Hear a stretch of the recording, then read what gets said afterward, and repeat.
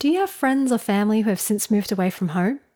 Or perhaps you're the one who has moved away from the town where you grew up. My parents moved to Australia decades ago, and every time they receive a call or letter from Hong Kong, they feel a sense of home. The Bible is filled with God's messages to us, even though he can seem far away. Jesus once walked on this earth. Those who knew him were worried that they would not hear from him again once he rose to heaven. But Jesus promises that those who trust in him will never be alone.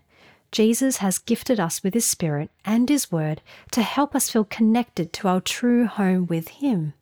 The Bible is filled with letters from our true home. Perhaps it's time to discover God's message to us. This is Sharon Cooper with God in 60 Seconds. To open more space for reflection and conversation about God, go to thirdspace.org.au.